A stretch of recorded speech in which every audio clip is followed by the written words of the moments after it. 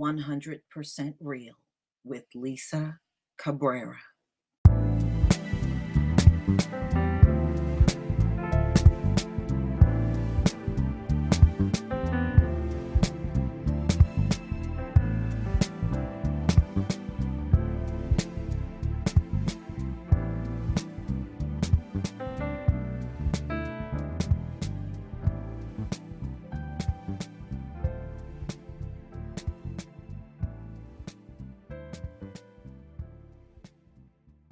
We live in a society that want us to believe that all Black people do is things wrong all the time. And this is why we get killed. And this is why we get profiled. It's all a lie.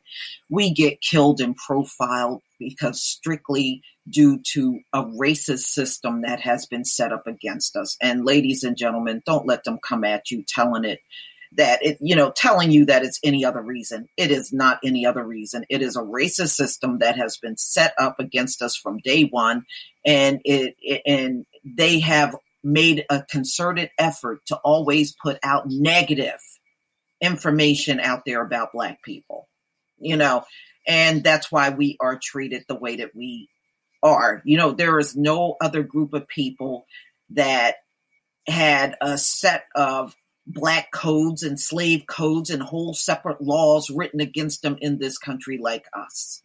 So don't let them try to run that head game on you. In fact, stop believing these people altogether. There is no reason at this stage of the game you should be believing everything from anyone, especially when they're nothing like you. Don't think like you, don't feel like you, don't act like you. Leave these people to their own accord and stop believing everything that comes from them.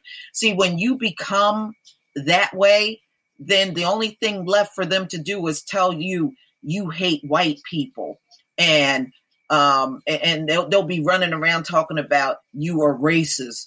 It's none of those things. You know what it is? It's life experience of being lied to, misled, purposely deceived. That's what led me to being the way that I am. So the fact that I don't believe everything from these people, then, something must be wrong with me. No, there's not a damn thing wrong with Lisa. Okay, see, as long as you're walking around here, you're all dumbed down, you're all stupid, you don't know a lot about history, you don't keep up with things. Yeah, see, they love a dumbed down Black person because you're easy to manipulate, you're easy to lie to, you're easy to mislead, and they know you're not going to challenge them on nothing. You're just going to believe anything that comes from them. Oh, yeah, they love the hell out of Black folks like that. Why can't you be like so-and-so stupid and believe everything I say? Well, ladies and gentlemen, there was a shooting of a Black postal worker in Shreveport, Louisiana on June 22nd, 2019.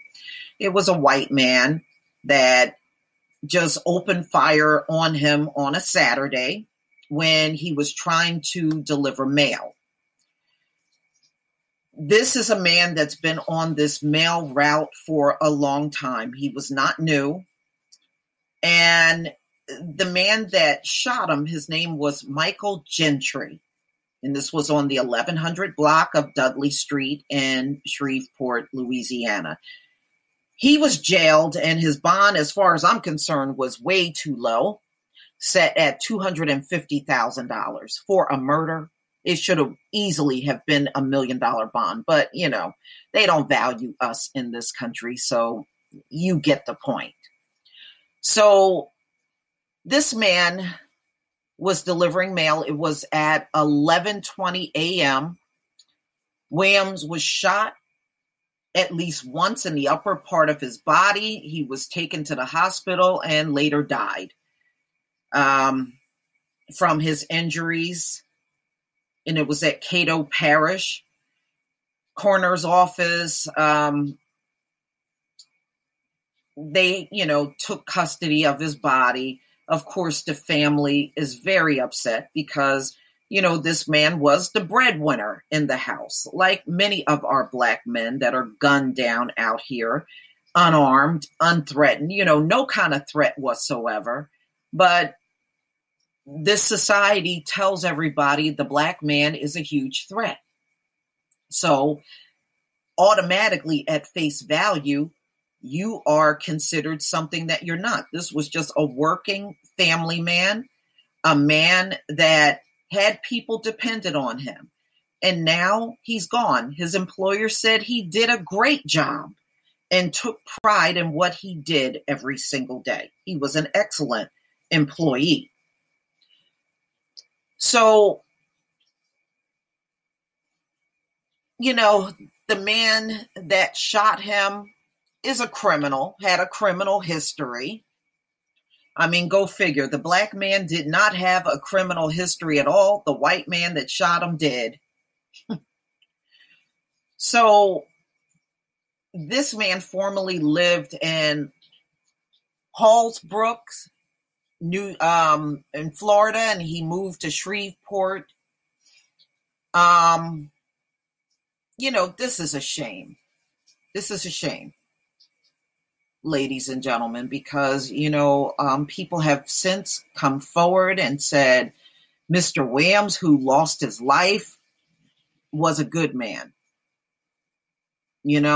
See, this is a person they can't come back out in the media and dig up dirt on and say, oh, well, Mr. Williams, he flunked a grade in high school and he got caught smoking weed. See, they can't come back with that lame ass mess that they like to do whenever a white person shoot and kill someone black.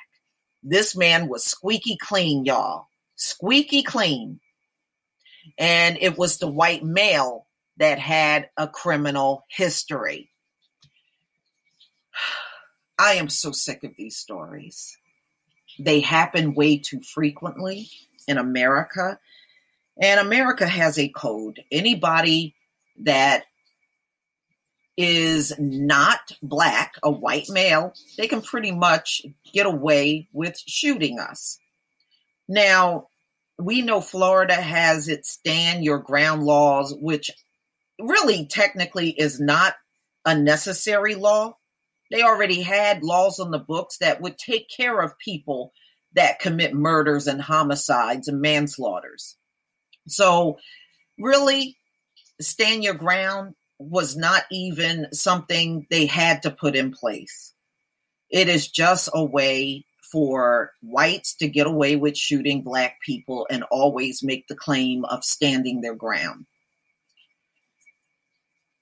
This thing that happened in Louisiana was a travesty, one that we see way too often. We have seen even black children, the victims of these shootings, like Tamir Rice. And we have a long history of it that I can even think about Emmett Till at this moment. So it's not just black men, black women, black children. It's all of us as a whole. The American media, I blame them for the most part in participating in spreading the word worldwide that we are just some scary people and you need to be on guard every time. You can't trust us.